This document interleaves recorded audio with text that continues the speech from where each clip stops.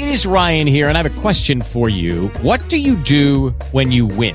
Like, are you a fist pumper, a woohooer, a hand clapper, a high fiver? I kind of like the high five, but if you want to hone in on those winning moves, check out Chumba Casino. At ChumbaCasino.com, choose from hundreds of social casino-style games for your chance to redeem serious cash prizes. There are new game releases weekly, plus free daily bonuses. So don't wait. Start having the most fun ever at ChumbaCasino.com. No purchase necessary. VGW. Void where prohibited by law. See terms and conditions. 18+. Us to be there for you. Inspired by your old friend, Rush Limbaugh. Clay Travis and Buck Sexton. Today at noon on 55 KRC.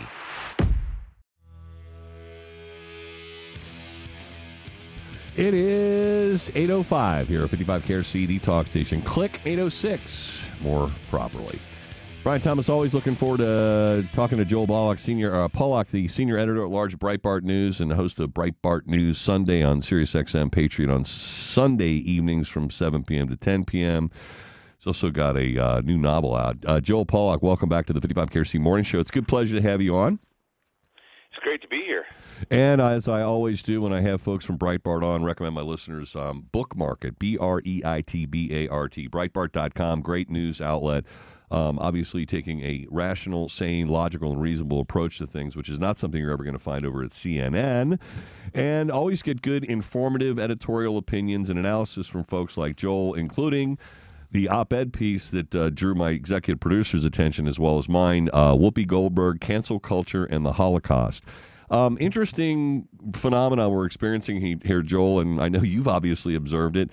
It looks like the left is starting to eat its own. They manufactured this cancel culture thing and, of course, went after every right-wing organization.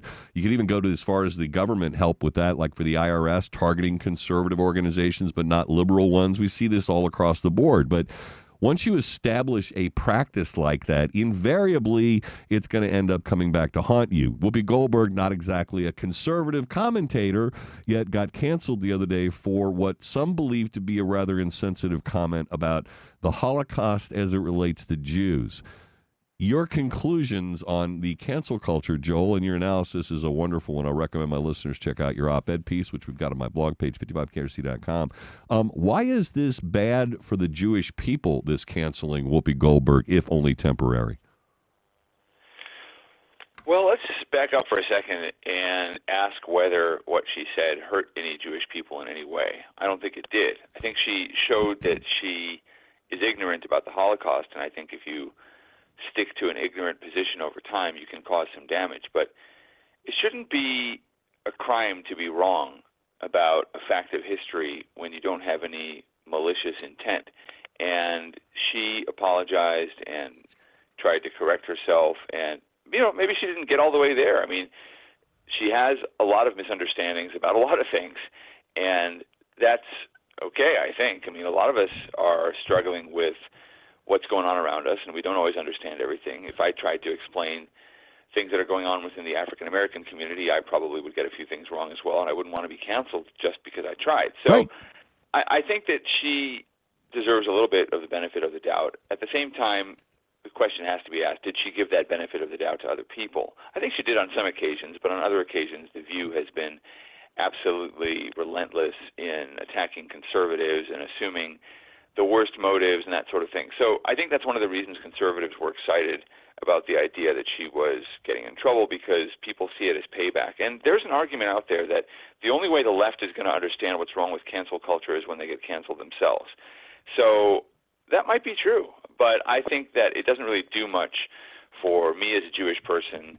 And the reason that this cancel culture is dangerous to Jewish people is if you look at the environment in which the Holocaust emerged, it was an environment where dissent was forbidden, where you couldn't question what the government was telling people to do. And I was reminded of this actually during some Twitter exchanges debating Whoopi Goldberg. And one person actually said, quite honestly, that this whole episode had taught him things about the Holocaust he never knew before, and that he was surprised that a government had been able to convince an entire nation that their neighbors were not human beings. Yeah. And I responded by saying they didn't need to convince the whole nation. They just needed to scare the majority into not speaking out. And that's what we have going on in America today. People are being scared. People are being intimidated. They're afraid of losing their jobs. They're afraid of getting kicked off social media if they say the wrong thing. So that's what I want to prevent. And we have to push back against what's happening to Joe Rogan, Right. what they're doing to Sean Hannity. You know, CNN is out there trying to survive after the departure of Jeff Zucker, and they're still doing what they were doing before he left, which is trying to cancel other media outlets. You've got the Brian Stelzers of the world still going after Joe Rogan, after Spotify, the way they went after Fox News and Hannity. And this all started with Alex Jones. You know, it's easy to start with the most controversial voices, but it hits the mainstream sooner than you think, and people didn't stand up for Alex Jones and his freedom of speech at the time, and now we're seeing the consequences. Yeah, without question. And every time I think about cancel culture, there's an overnight program, Coast to Coast, and my favorite target to make fun of is that some people out in the world actually believe that there are lizard people out there, Joel, and Yeah. nobody has sought to cancel that type of speech, as bat crap as insane as it is. But beyond that, moving over to Rogan, and I'm glad you brought him up because they recently removed a whole bunch of his podcasts where he used the N-word, as it's become to be known, and they failed to put any context in it. It was just a hodgepodge of him uttering that word. Now, I used the analogy this morning because I've talked to black people about this before, whether it is okay, whether a white person is ever allowed to use that word properly stated or spelled out. And I mentioned it's contextual. If I was driving down the road listening to Jay-Z, and he has prolific use of the N-word in his music, as do many other rap singers and comedians, I might add, black comedians, if I was singing along with that song, is it okay for me to use that word in that context, singing along with words that Jay-Z wrote, or would I have to shut my mouth while that word was being sung in context and then go back to singing after the word was used? Well, Rogan fell into that trap. His prior use of the word were within conversation where the word itself was not being used as a negative. It wasn't being used in a racist context. It was almost as if he was discussing Jay-Z lyrics with a guest on the program and just read the lyric. Now, does that make Joe Rogan a racist? No, he's merely providing context. But he went ahead and capitulated on that, and he said, it's not my word to use. I'm aware of that now. For years, I used it in that contextual manner, and I would actually say it, but now I know I can't say it anymore. I mean, without context, you don't know whether the word is being used as racist or not. And with Whoopi Goldberg, it's almost the same kind of thing applies. Maybe has a misconception about the Holocaust, but I don't think she was being demeaning at all to Jews. Well, I think it's a little bit different because the Holocaust is something that is debated in terms of its details, its consequences, and so forth. Not the fact that it happened, but you know, when Whoopi Goldberg said what she said about the Holocaust, it was wrong, but it wasn't something I hadn't heard from fellow Jewish people as well. There are Jewish people who say that the lesson of the Holocaust is that it is a universal tragedy or a universal thing. It was man's inhumanity to man, she said, which was rather gendered language for someone of her political persuasion. But it's good catch. Yeah, but it's not something I hadn't heard before. The N-word is something that the African American community has said is something people who are not black shouldn't say because it's hurtful, and I'm okay with that. I'm not okay with people losing their careers over it. I'm not okay with the enforcement of the cancel culture mob, but I'm okay with saying, hey, you know what? I have no interest in that word whatsoever. I don't need to use it, and haven't used it. But I got to tell you, the hard part for me is what you mentioned when you go to a place and there's music playing, and it's not even your private car. I mean, you mentioned driving down the road. The hard part for me is going to the gym, and that's in every other song. Yeah. If you're listening to rap music. It makes you uncomfortable. It makes me uncomfortable to being in a position with a group of multiracial people in a gym and that word is being repeated over and over again in a song. I'm uncomfortable. Yeah, and my gym is very diverse and so forth, and the people playing the music aren't white supremacists, Right. So the problem is that when I've raised the issue, and I did actually raise the issue because I didn't like working out with that word constantly blaring. It was offensive and disturbing to me. I was told essentially, not by my gym, but by other people, no, you don't even get to complain about that word. Oh. You don't even get to have an opinion about the word.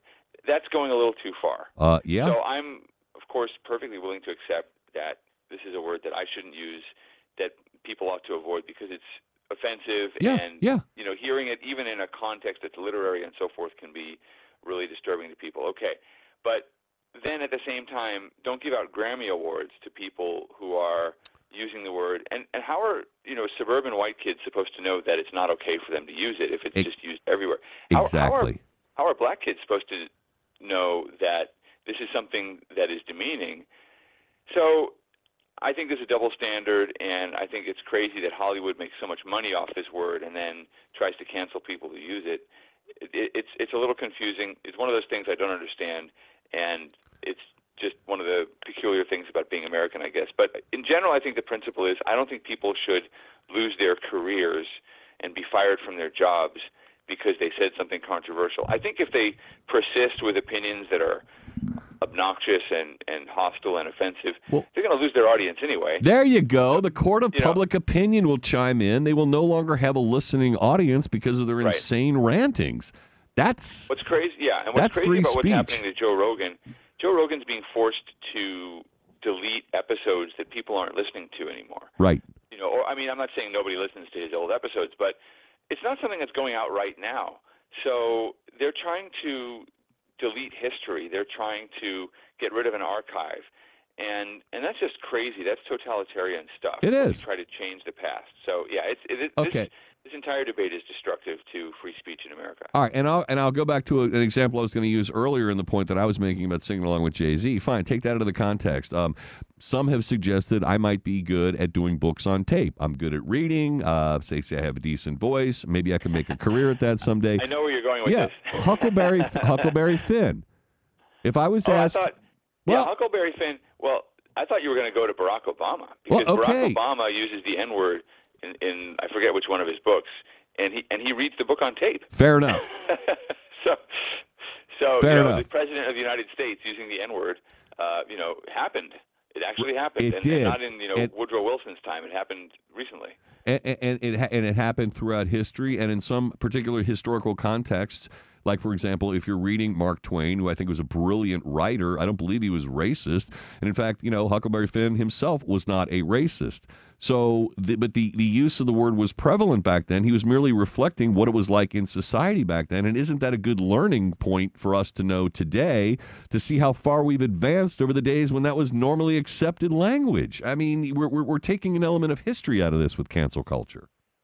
Right, and you're also taking away the responsibility of teachers. I read Huckleberry Finn in the 5th grade, and my 5th grade teachers had no problem separating the importance of understanding the history, Indeed. the place, the world from which Huckleberry Finn emerged, and knowing that you were not to use that word in any context. Indeed.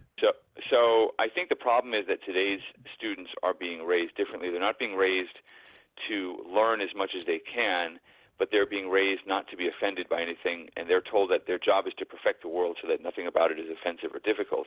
This is a really different way of teaching kids than human civilization has ever attempted before, and it doesn't work. It doesn't work. So we ought to be able to require of teachers that they get both of those messages across, and I think kids will understand that. I mean, if you read Shakespeare, he has some things to say about Jews that are not necessarily nice. Anti-Semitic. And, I wouldn't call him an anti-Semite. He was reflecting his time. And Dostoevsky was the same way. Yeah, and Shakespeare actually had some quite enlightened views about Jewish people. So it wasn't like he was a hater or he just accepted stereotypes and ideas from his time. I mean, The Merchant of Venice is a complicated play. It's the one that usually gets criticized. But the question is, what kind of teachers are we turning out? Are we turning out teachers who see their role as preparing students for the future, or are we turning out teachers who see their role as indoctrinating a next generation to vote Democratic? And Rhetorical question from Joel Pollack. We know what the answer to that is. We don't want critical thinkers out there. We want little lockstep, conformist, liberal, leftist, ideological folks who do not question anything their lords and masters tell them. Sounds to me like we're heading headlong into the Holocaust, where you eradicate the dissenting, different voice out in the world. and the necessary prerequisite to that kind of atrocity is getting rid of dissent. So, it's no accident that the Nazis sent their first prisoners to concentration camps who weren't Jews. They were political dissidents. Yep. And once that started, then it became easier to enact the final solution, which was aimed specifically at Jewish people. Jewish people suffered discrimination and ill treatment from the very early days of the Nazi regime, but the first concentration camp prisoners were political dissenters. And so there's a lesson in this, and we don't have to draw parallels between our age and the Holocaust and so forth. It's not necessary to go that far, but the lessons we can take from the Second World War ought to stay with us, because this kind of thing never ends well. And it makes our society weaker. We can't respond to challenges if we silence dissenting voices. I mean, so many of the people who had a different point of view on the coronavirus pandemic turn out to have been right about something over time. I'm not talking necessarily about people who oppose vaccines or vaccine mandates or whatever. But Understood. In the beginning of the coronavirus pandemic, the view that this was a problem was the dissenting view. There was a minority that was warning, hey, this thing in China is real. You guys need to listen. And they called you a xenophobe, right? Right, exactly. Yeah. Oh, Joel, it's always great talking to you. Thank you so much for what you and the entire crew do over at Breitbart. You tell A.W.R. Hawkins that I want to shoot with him sometime. I've talked to him quite. He's an evil shot. He's a very, very good shot. I know. That's why I want to go shoot with him. Maybe I can learn a couple of extra skills pointers. But pass along my regards to him. He's on the show quite often, and I love having you on as well. Keep up the great work at Breitbart. It's Breitbart.com. Bookmark it. Learn something. Joel, until we talk again, best of health to you and your loved ones. Thank you so much. Have a great day. Thanks, sir. 822 55KRC, the talk station. Time for you to mention Chimney Care Fire. Judy was boring. Hello. Then Judy discovered ChumbaCasino.com. It's my little escape. Now Judy's the life of the party. Oh, baby, mama's bringing home the bacon. Whoa, take it easy, Judy. The Chumba life is for everybody. So go to ChumbaCasino.com and play over 100 casino-style games. Join today and play for free for your chance to redeem some serious prizes. ChumbaCasino.com. No purchase necessary. Void where prohibited by law. 18+ terms and conditions apply. See website for details.